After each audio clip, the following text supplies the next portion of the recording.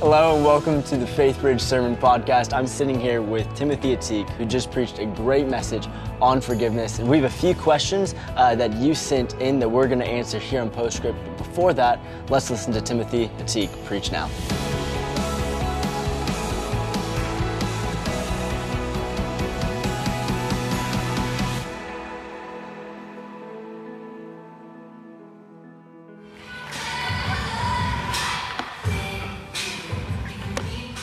Well, howdy. All right. Hey, there's no better way to start off a sermon than with a little Taylor Swift. Am I right? Merry Christmas, people.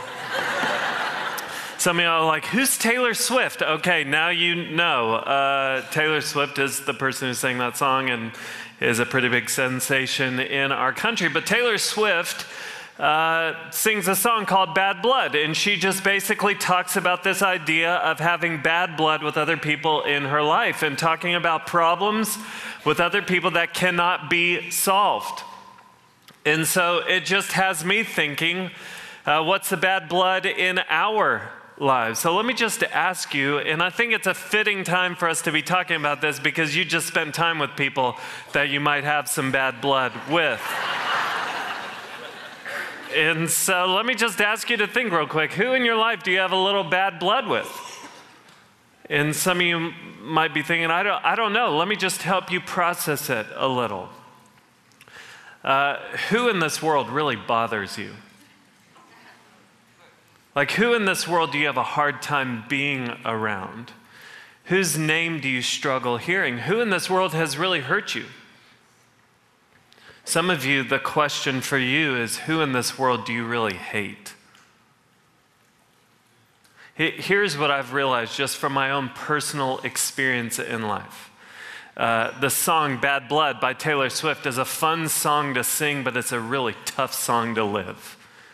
It is a really tough song to live. There are few things in life that can rob you of the joy that God longs for you to experience. Few things can rob you of that joy, like fractured, broken relationships. Let me just tell you what broken relationships or bad blood will do in your life. Bad blood will rob you of your holidays. It will complicate your holiday season. Some of y'all are like, amen. Yeah, the last few days have been extremely complicated for me. Bad blood will keep you up at night. Bad blood will consume your thoughts, and bad blood will drain you with feelings of anger, bitterness, and resentment. That's what bad blood will do. Now, some of you might be saying, why are we talking about this right now? Well, let me just tell you what my aim is this week and next week. For the next 2 weeks, I want us to spend some time talking about our enemy. We all have an enemy, Satan or the devil, and he is a real person with a real agenda, and his goal in your life is to steal from you, to kill you, and destroy you. And that might sound a little harsh, but that is just reality. Every single person in here, whether you realize it or not, when you woke up this morning and you put your feet on the ground, you weren't just stepping into your bedroom, you were actually stepping onto a battlefield with a real enemy. And our enemy has real tactics that he employs in our lives to steal from us. And one of his greatest tactics, one of the greatest ways that he reaches into our lives and steals from us is through the tactic of unforgiveness.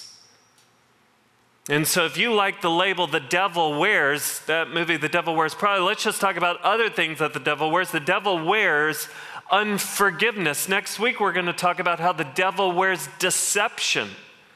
But you need to know one of the greatest tactics that the evil one will use in your life is unforgiveness.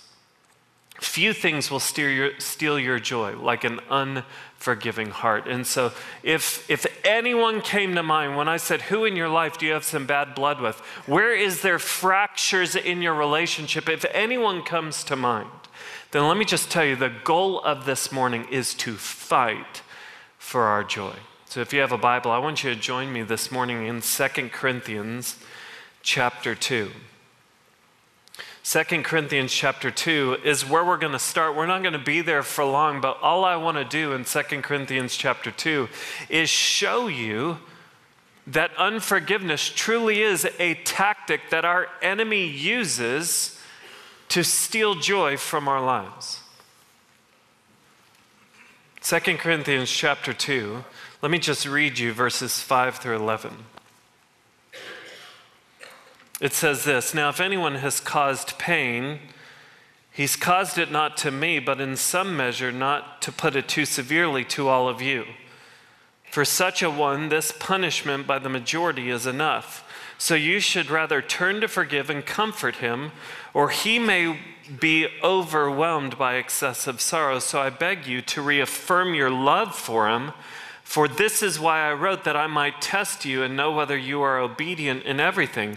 Anyone whom you forgive, I also forgive indeed.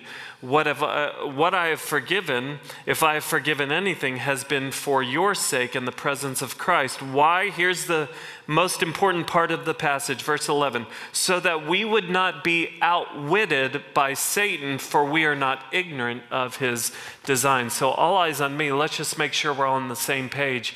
We're really flying in the dark here in 2 Corinthians chapter 2.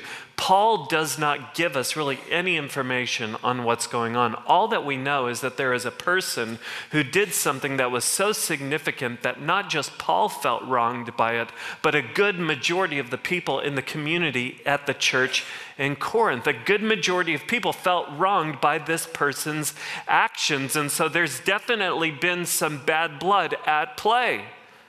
And we don't know what this person has done, and we don't know exactly how the church responded specifically to this man's offense. But what we do know is that the church took action and they executed church discipline upon this person who offended them. And so there's this bad blood at play, and what Paul does is he steps in and he calls the church in Corinth to forgive this person. And the reason that he calls them to forgive is because of the tactic that the evil one uses in our lives, and it's the tactic of unforgiveness. Look again at what he says in verse 11. He's calling them to forgive. He uses some form of the word forgive 5 different times in 7 verses. And the reason that he's calling them to forgive is verse 11, "So that we would not be outwitted by Satan, for we are not ignorant of his designs." One of the devil's designs, another translation is schemes. One of his schemes is unforgiveness. And Paul is saying, hey, one of the reasons that we're going to take a step and forgive is because we don't want to be outwitted. And that word, that the Greek word that's been translated outwitted, can also be translated as robbed. He's saying we don't want to be robbed. Because that's what unforgiveness will do. If you allow unforgiveness to move in and make itself at home in your life, you will get robbed. It will steal your joy. But even beyond that, what the evil one wanted to do in the church in Corinth is he wanted to rob the church in Corinth of 2 things: intimacy, vertical and horizontal intimacy. Intimacy with God and intimacy with others. That's the first thing he wanted to steal from them, was intimacy. But the second thing he wanted to steal was impact. Because just a few chapters later in 2 Corinthians chapter 5, Paul is going to tell the church in Corinth, hey, we are ambassadors for Christ. God has actually given us the ministry of reconciliation. The gospel, the message of Christianity, is a message about forgiveness. It's a message about how God has come to us and he has done something to take us who are enemies, and now we become children because of what Jesus Christ has done. This is the message of the gospel, that God is able to do something so significant in our lives that he could forgive anything that we've ever done, and we could be brought into right relationship with a perfect, holy God. Now, how can a people who refuse to forgive each other be a witness to the world of the forgiveness that they've found in Jesus Christ? How is that even possible? It's not. And so Paul is saying, take a step, because if you don't, you're going to be robbed. You're going to be robbed of intimacy with God and the people around you, and you're also going to be robbed of your impact. And that will steal your joy. So Paul's message to his friends in Corinth was, hey, wake up. You have an enemy. You are at war, and he's trying to steal from you through the avenue of unforgiveness. So take a step and forgive. Paul's message to the church in Corinth is my message to you this morning. If there's bad blood in your life, if there's any fractured relationships, if there's any relationships in your present or in your past that you can look and say, you know what, not everything is okay. There's wounds there, there's hurt there. Then my message to you, what I want to call you to this morning, right here on the heels of Thanksgiving, is I want to call you to forgive. And some of you might be sitting there saying, that is really not the message that I wanted to hear at church this morning. And some of you might be sitting there saying, you don't know me and you don't get me and you don't know where I've been and you don't know what he did and you don't know how deep the hurt goes. And you know what? You are exactly right. And let me just be clear from the start. There is no way in one message that I could even come close to addressing all of the unique scenarios that are in this room today. So let me just say that I understand that is the case. At the same time, every single one of us longs for wholeness and joy. And I promise you, in the end, the person who will get hurt the most by your anger, bitterness, and resentment will be you. And so may we be people this morning who fight for joy. If it's not the message you want to hear, that's okay. I think about what C.S. Lewis said. He said this. He said, we all agree that forgiveness is a beautiful idea until we have to practice it. And he's right. Forgiveness is a beautiful concept as long as you're the one who's having to deal with forgiveness. But here's what I know. I think about what Jesus said in Matthew chapter 5, verse 9. One of the Beatitudes, he said this. He said, blessed are the peacemakers, for they shall be called sons of God. That word blessed, it's the Greek word makarios. And makarios can be translated two ways. It can be translated blessed, and it can also be translated happy. So Jesus is saying, happy are the peacemakers, and he's not talking about this superficial happiness. No, he's talking about deep-rooted joy. He's saying, joyful are those who pursue peace. So here's Jesus saying, hey, if the thing that your heart longs for is joy, if what you really want is happiness, this deep-rooted happiness, then Jesus is saying, I'm giving you the pathway to your joy. And peace is the pathway to joy. Blessed are the peacemakers. Why? Because they shall be called sons of God. If you think about it, when you choose to pursue peace, you know what you're doing? You're reflecting the Father. This is what children of God do. Children of God model what they've seen their Father do. Blessed are the peacemakers. If this is what we truly long for, then this morning I want to just call us to fight for our joy. And I'm going to do that by just giving you 4 key truths that you need to know when dealing with the bad blood in your life. The first key truth that you need to know when dealing with the bad blood in your life is this: forgiven people forgive people. Forgiven people forgive people. Listen to what Paul says in Ephesians chapter 4, verse 32. He says, be kind to one another, tender-hearted, forgiving one another as God in Christ forgave you. This is the beautiful news of Christianity. Let's just be clear. We're not just here this morning to be religious people. We're not just here this morning to be better people. No, we have come into this place. We've made the effort to get here today because we are convinced that we have really incredible news to rally around and celebrate. And that news is that through faith in who Jesus is and what he's accomplished for us on the cross, we are completely forgiven today and forevermore. That God now looks at those who have placed faith in Jesus Christ, And he looks at us and feels complete peace. Just think about that right now. How do you think God feels about you right in this moment?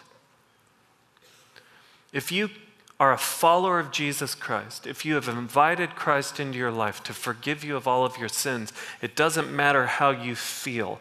The fact is that you are permanently forgiven and you have permanent peace with God. That is your reality, that every drop of wrath that God had towards your sin has been poured out onto his Son, Jesus Christ. And so now he, in his kindness, lavishes you with his love, acceptance, approval, and favor because he has forgiven you. This is your reality. Now, if you've experienced that type of forgiveness, and if you call yourself a follower of Jesus Christ, then what you're really telling the world is, I have experienced the forgiveness of a perfect and holy God. If you've experienced that forgiveness, then it's only right to extend that forgiveness to the people around us. But that's a choice you have to make. And really the fork in the road is this. When it comes to bad blood in your relationships, you're either going to do things God's way or your way. See, you can do things your way. And you've got many different options of how you will handle the bad blood in your life. Like you can take a page out of Carrie Underwood's playbook in her song Before He Cheats, or what does she say? She says, I dug my key into the side of his pretty little souped-up four-wheel drive, carved my name into his leather seats. I took a Louisville Slugger to both headlights, slashed a hole in all four tires. Maybe next time he'll think before he cheats. A little rough on the landing. But that's what you can do. It's revenge. If you were hurt, you know what? Hurt people hurt people. And so if you've been hurt, you can spread the hurt. You can inflict the pain that was inflicted upon you. That's one option. Another option, if you want to deal with things your way instead of being a problem solver, you can be a problem spreader. You can spread your problem to the world. You can subtweet, and some of y'all have no clue what that is. You can get on Facebook, you can get on your social media platforms, and you can say something to that person who hurt you without naming their name. You can just say what you want to say in a passive-aggressive way, and the world can look on and be like, she didn't say his name, but we know his name. Or you can just run your mouth. And you can sit down and you can unload your hurt upon any poor soul who will listen. And what you're doing in that moment is you're just stacking up your team, right?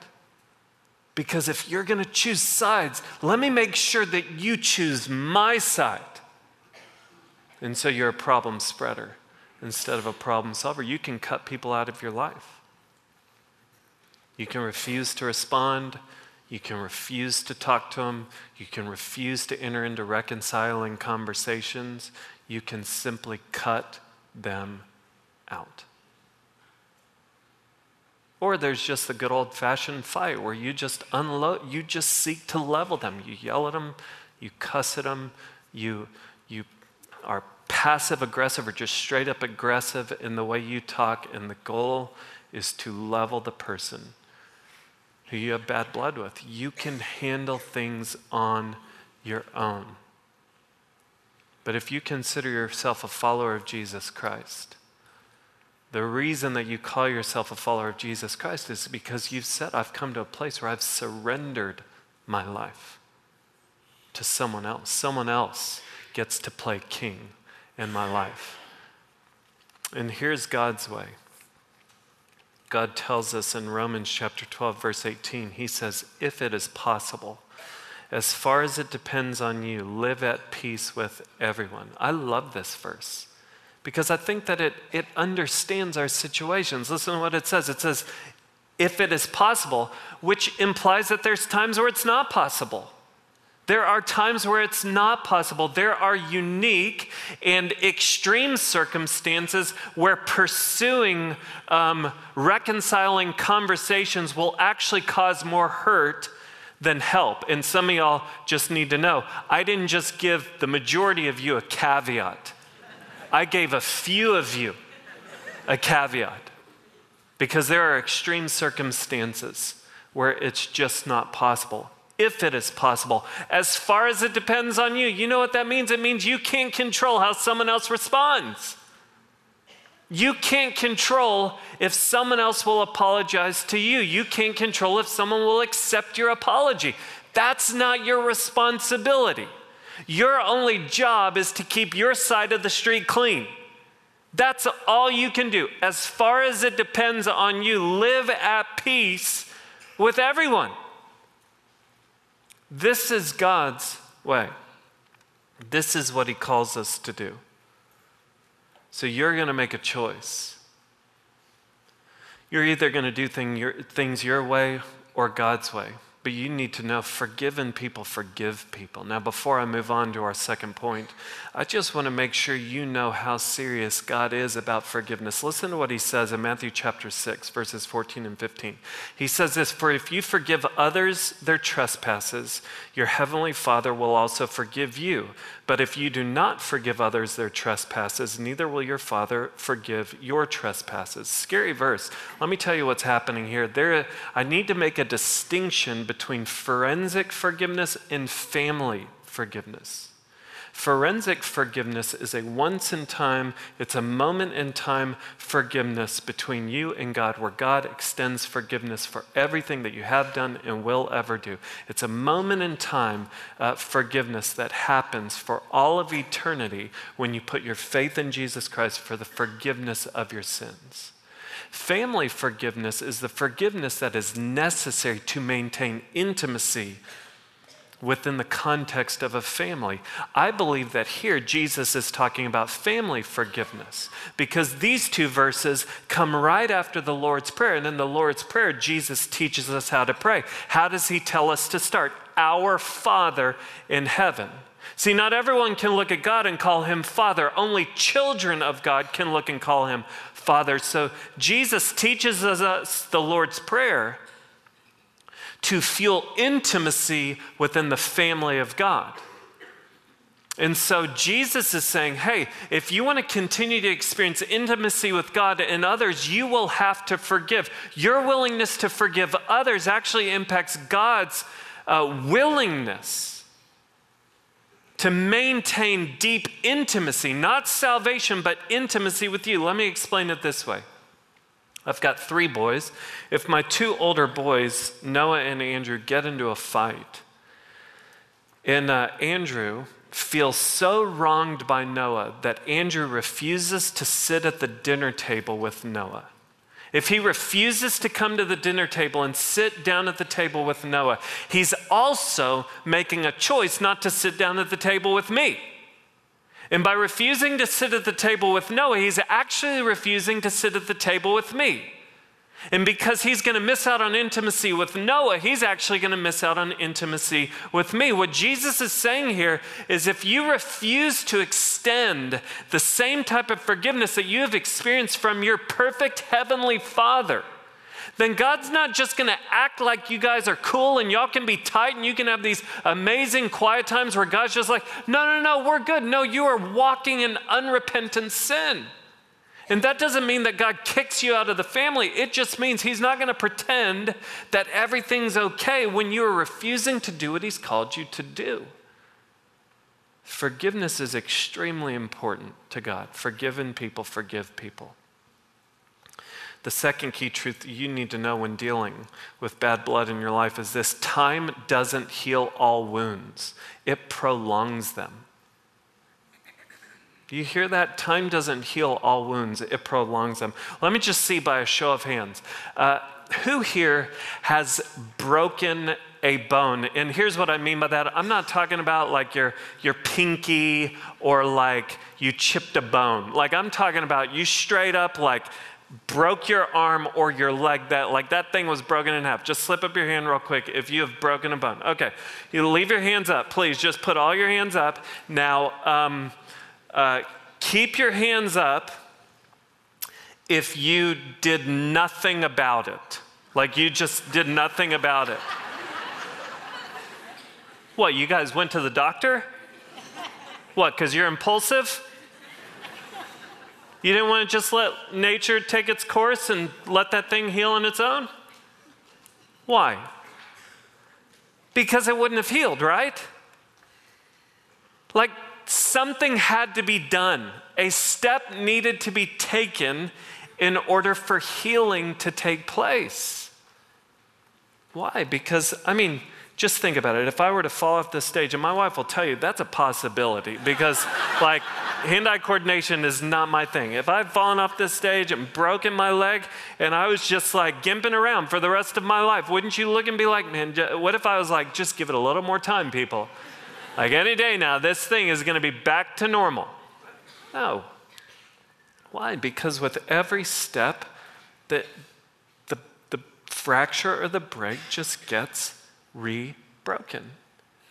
And the reality is the longer that you let hurts just dwell within inside of you, there's just things that keep popping up. A thought comes into your mind. You see something. You hear something.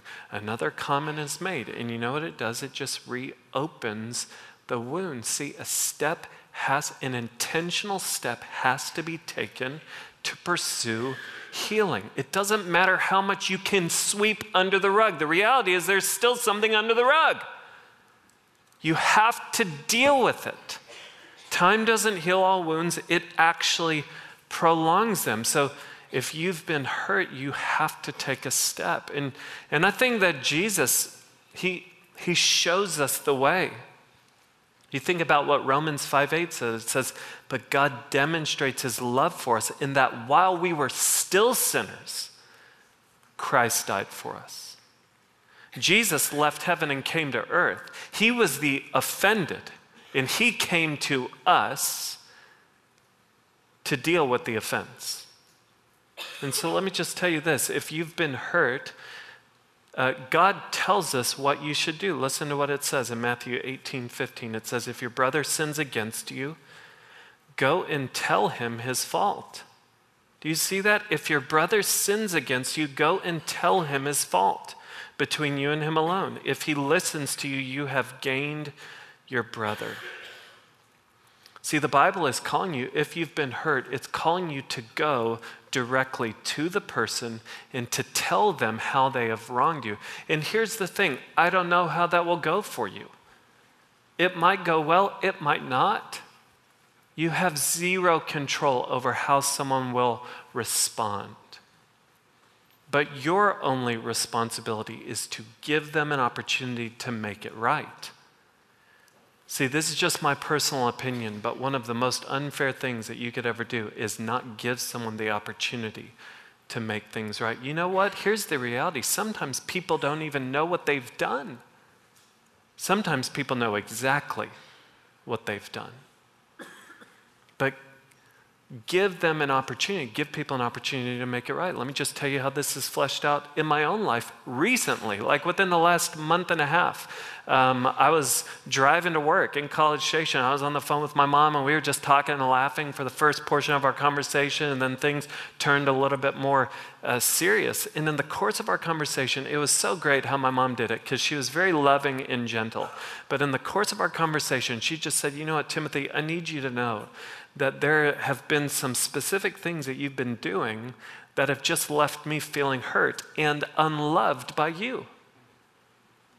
And I was so thankful for my mom's courage to lovingly and gently and specifically tell me how I've been hurting her, because it gave me an opportunity to make things right in that moment. So I said, Mom, I am so sorry. Please forgive me for these things that I have done.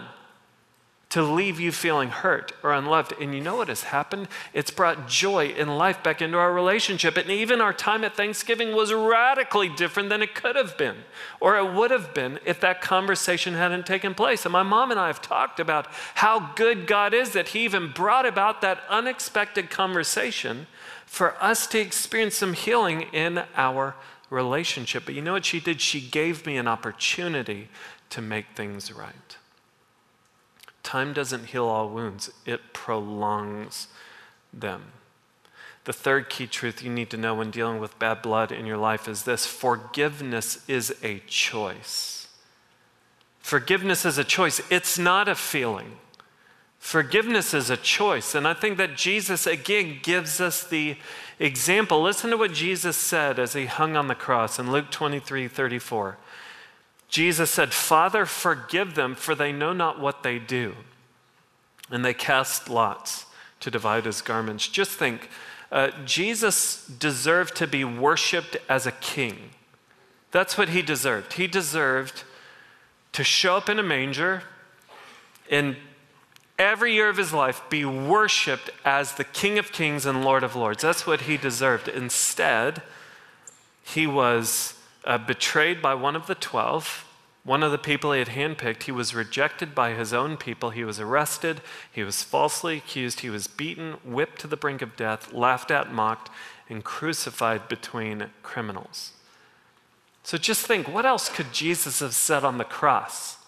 Instead of, "Father, forgive them," he could have said, "Father, split the earth in half and swallow up these people whole. Father, destroy them."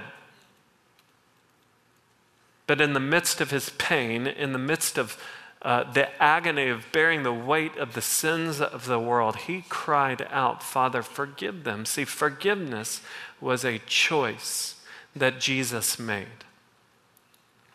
And it's a choice that you will have to make. Because here's the reality, the natural reaction to hurt and pain that someone has caused you, the natural response, the natural reaction is anger, bitterness, and resentment. And here's the hard thing, is that we live in a world that says that's your right. Like that anger, that bitterness, that resentment, that's yours. That's what you deserve. No one can take that away from you. That is your right. It's your right to feel angry. It's your right to harbor bitterness and resentment towards that person. Don't give that up.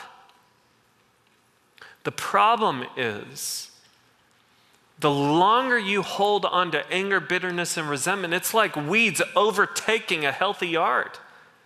Anger, bitterness, and resentment, when you leave it unchecked, when you let it move into your soul and make itself at home, they are weeds that will overtake the health in your soul. And the person that will get hurt the most by your anger, bitterness, and resentment are you. I promise you. Mark my word. The person who will get hurt the most by those things is you. Forgiveness is a choice. If you've been hurt deeply, the chances of you ever feeling like forgiving a person are slim to none. You might never feel like forgiving someone. Forgiveness is a choice that you have to make in spite of how you feel.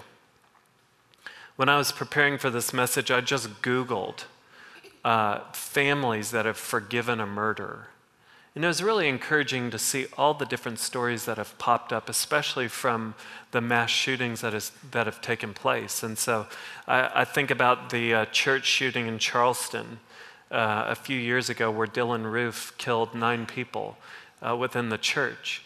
And I read a quote by a daughter of a 70-year-old woman who was killed by Dylan Roof. And here's what this daughter said to her mom's killer.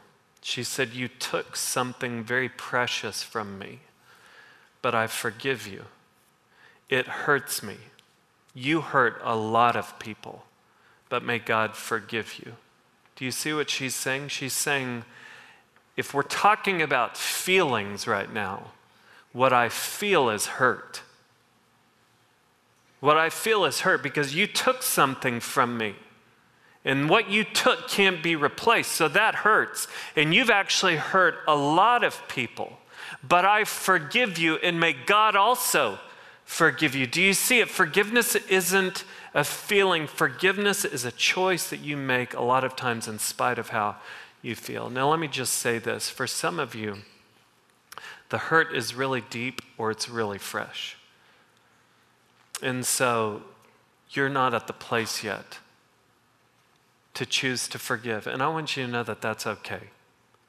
I want you to know that there is some pain in this world that just takes time for you to process to get to the point where you can make a choice to forgive. I do also want to be clear that when I'm calling people to forgive, forgiveness and trust are two totally separate things. By me calling you to forgive a person is not the same as me calling you to then also trust that person and let them have freedom in your life again. That might never be appropriate, and that might never be helpful again. But for some of you, maybe this morning is just about you getting a vision for what you will need to do at some point.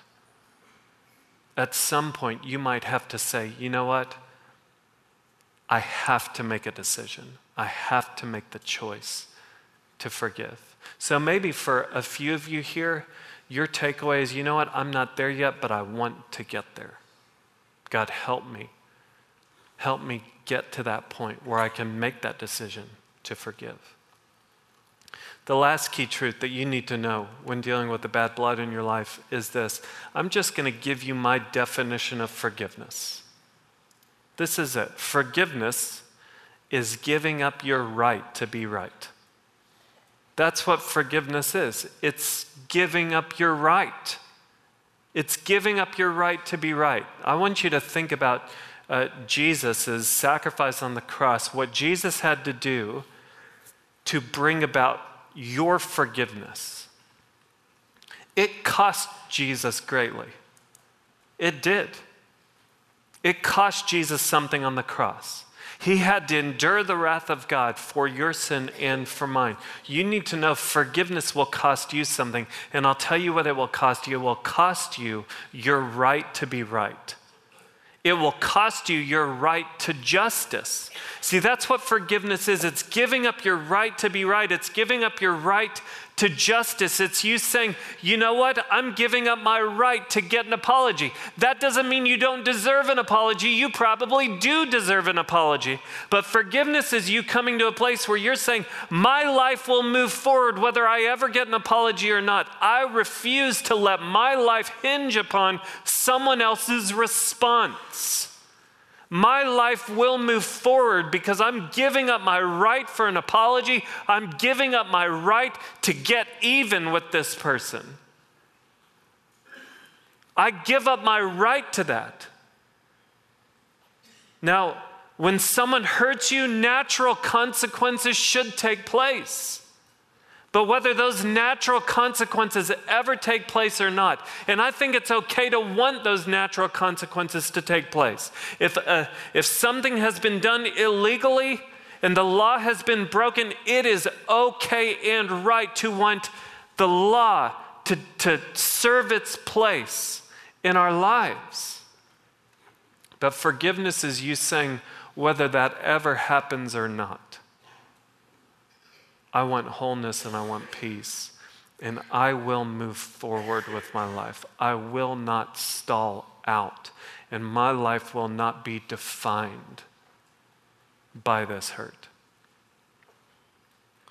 And so forgiveness is giving up your right to be right. I'll just tell you that this talk is really personal for me, and I don't have time to go into all the details about it, but I'll just tell you this. For 5 years, I gave 5 years of my 20s to unforgiveness, and it ate my soul away.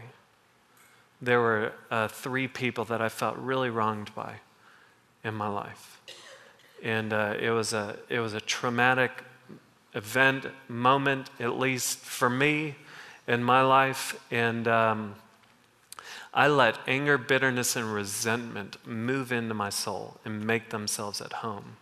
And like a weed, they spread throughout my soul and overtook anything healthy. And the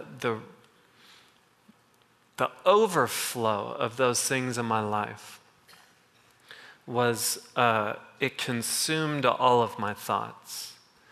A cloud of drama followed me around. I mean, I wore my friends and my wife out, just constantly talking about the hurt that I felt, but never being willing to do anything about it. It was just continually rehearsing my pain with my wife and my friends, just constantly rehearsing it. So I became a problem spreader instead of a problem solver. And when the people that had wronged me, when they experienced pain in their own lives, there was some sense of gratification inside of me. All sorts of things misfired inside of me. And you know what? For 5 years, I believed that forgiveness wasn't possible, that reconciliation wasn't possible.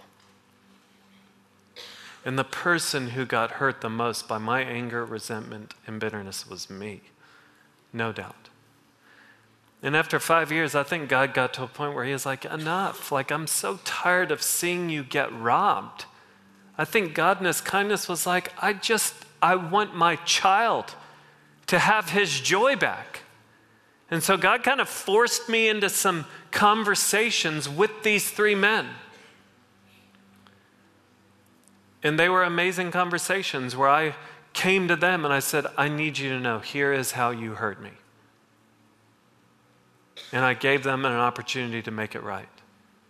And they asked my forgiveness. But you know what I had to do?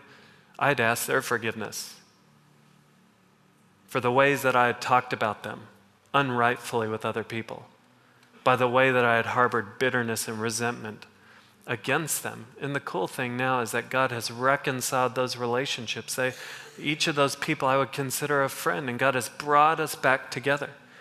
And he's brought those relationships, he's mended those relationships. That won't be everyone's story here, but it's my story.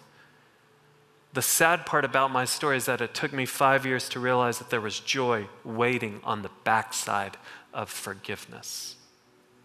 See, forgiven people forgive people. But it took me 5 years to realize that there was joy waiting for me in a place that I couldn't see.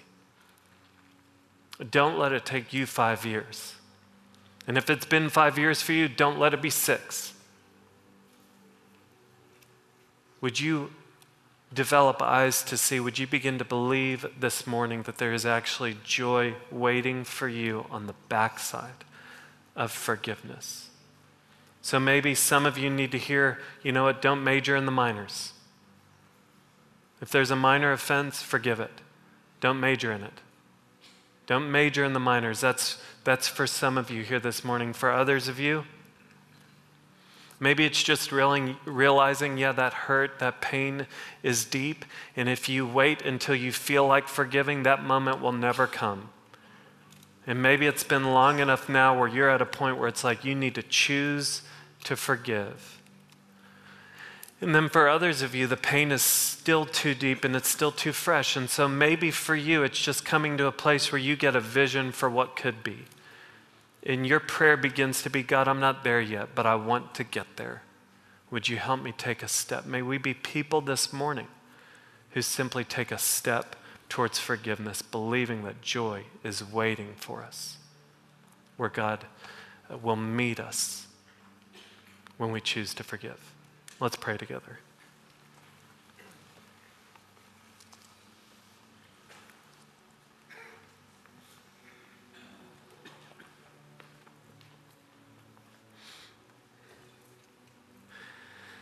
With your eyes closed, let me just say this. Some of you here this morning just need to realize that the greatest broken relationship in your life this morning is your relationship with God. That maybe you're realizing that you've actually never experienced the forgiveness of God because you've never put your faith and trust in Jesus Christ for the forgiveness of your sins. So if you're here this morning and you don't have a relationship with Jesus Christ, and this morning you want to experience that complete forgiveness of everything that you've ever done or ever will do, if that's you, would you just slip up your hand real quick, just with eyes closed, so I know who I'm talking to in this place this morning?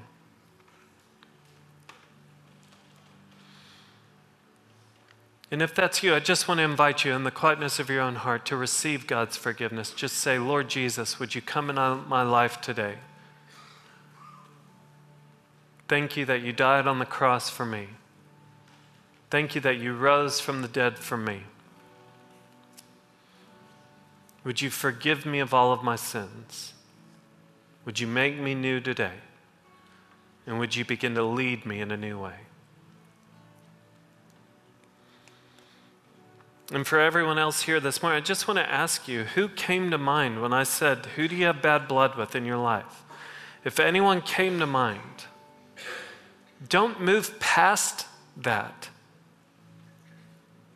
I just want to invite you, even in this moment, to take a step. Just say, God, what step do you want me to take?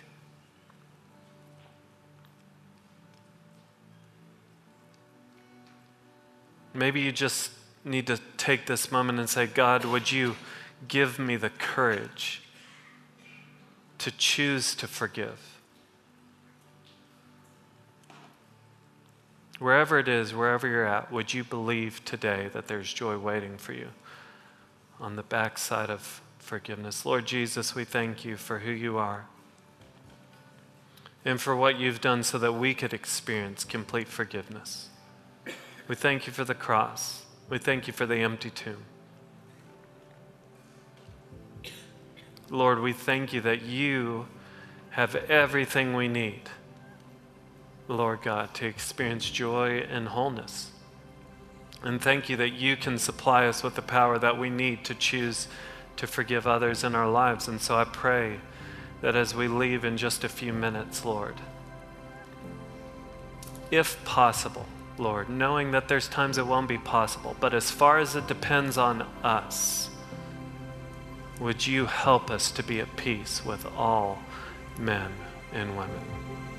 In Jesus' name, amen. Welcome to Postscript.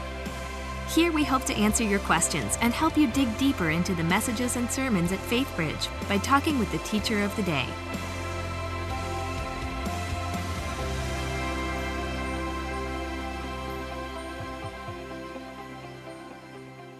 Well, hello and welcome to Postscript. I'm Kyle Pettit, young adult pastor here at FaithBridge, sitting here with Timothy Atik, who just preached a sermon called The Devil Wears Unforgiveness.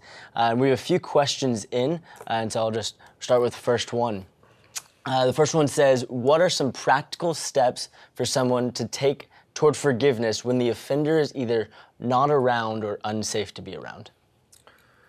Yeah, so if there are unique times in extreme circumstances where it will be more hurtful than helpful to take a step towards a reconciling conversation that's in person. And so, you know, there's a bunch of different scenarios out there. It might be someone has a parent that's deceased and they still feel someone feels really wounded, but so it's kind of, how do you gain closure with someone that isn't even around? Or it could be that someone is still alive, but it's just not best for you to meet with them. You know, I would encourage a few things, and in each scenario is different. If the hurt runs really deep, I strongly encourage people to get professional counseling. That we all need counseling. The Holy Spirit is called the counselor. And God puts it inside of us probably because he knew we would all need counseling. So, and so I strongly encourage, I've been to counseling myself. I will probably go back to counseling at some point. And so I encourage people to process through things with a professional counselor. You know, one thing that I've encouraged people to do if they have someone that is deceased that they can't have that closure is to write a letter to that person still And I would write it and give it to a friend, just so that you're getting what's inside, outside of you, and it's being read by somebody. And so I would encourage that, and I would actually encourage that even with somebody that it's unsafe for you to be around them. Write a letter and have someone read the letter to that person, or write a letter that never gets sent, but you give it to someone else, that it at least it's getting what's inside, outside of you. Yeah. If that makes sense. No, yeah, that's so helpful. That's the first step in it. You know, it's always good to deal with these things in the context of community. I can think about a relationship in my past. It was a previous dating relationship. It wasn't unsafe, physically unsafe, but it just wasn't healthy for us to get back in the same room to have that conversation.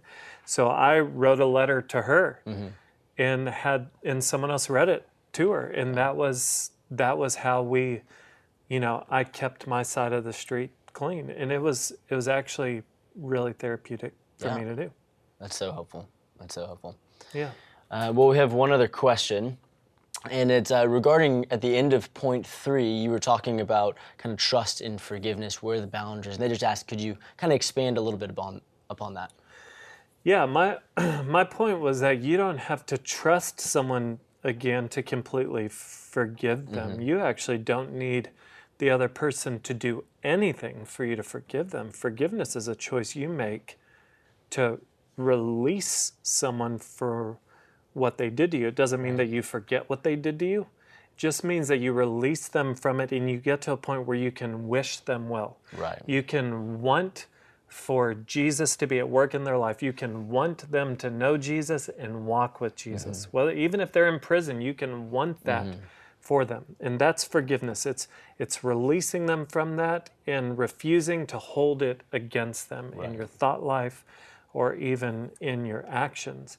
Now, the hope is that forgiveness and trust would go hand in hand, but that isn't always possible. I hope it's possible if there's a marriage that is fractured, that forgiveness, even if there's infidelity, that doesn't mean that you immediately forgive and trust that person. Trust is something that grows over time as the person shows themselves to be trustworthy. Right. But there's certain situations, like if there has been, abuse of a minor, if someone experienced abuse as a child, it might never be appropriate to trust that person, meaning they don't let that person have access to their life to potentially hurt them again. And that is okay, but forgiveness is still possible, if that makes sense. And so, it's good to put boundaries where boundaries are necessary. I work with college students, and a lot of times, the greatest unhealthiness that I see is in a toxic dating relationship. And you know what? If a guy or a girl, it can happen both ways, is unhealthy and has conducted themselves in other relationships that just it's not healthy. It's okay to forgive that person, but you don't need to be friends with that person. That's trusting them with your heart and your mind again, and that's just not necessary. Yeah, that idea of there's wisdom in boundaries, wisdom in that earning back of trust, and wisdom in forgiveness. Never going to be at odds. And there's times where you might let people back into your life, but you still have boundaries in place. That even if you guys are able to forgive each other and the relationship is reconciled, y'all might never get close enough again to share certain things. Right. If that makes sense. Definitely does. Wonderful. Well, thank you, TA, for that sermon. We're excited to have you back next week. Excited to hear what you have to bring for us then. And thank you for joining us at Postscript. We'll see you back next week. Thanks.